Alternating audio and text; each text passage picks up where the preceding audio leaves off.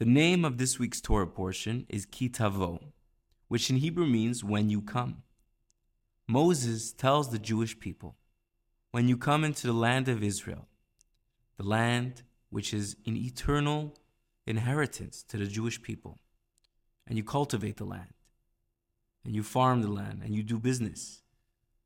When you grow fruits, those first fruits, you shall bring them to the Temple Mount in Jerusalem and bring them to be enjoyed in the temple as a gift for God and a thank you for all the blessings that God has given to Jewish people.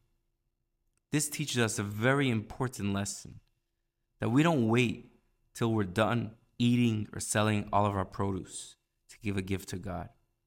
We want to give the first and most beautiful fruits as a gift to God.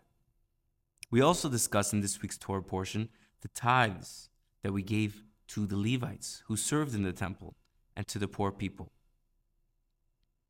Later on in the Torah portion, we discuss in detail the layout of the different blessings and curses that would be given over to the Jewish people on two mountains of Avel and Grizim, which are near the land of Israel. And Moses, after explaining to the Jewish people the many blessings they will receive from following in God's ways, he gives them a rebuke. In Hebrew we say tochacha. What would happen if they would abandon God's ways? Illness and famine that can afflict the Jewish people. Our custom is when we read this in the Torah from the scroll, we read it very quietly and very soft because we don't want to bring upon us the spirit of these curses into our lives. Moses then concludes at the end in the chapter of this week's Torah portion that the Jewish people have turned 40 years old as a nation from when they left Egypt until entering the land of Israel.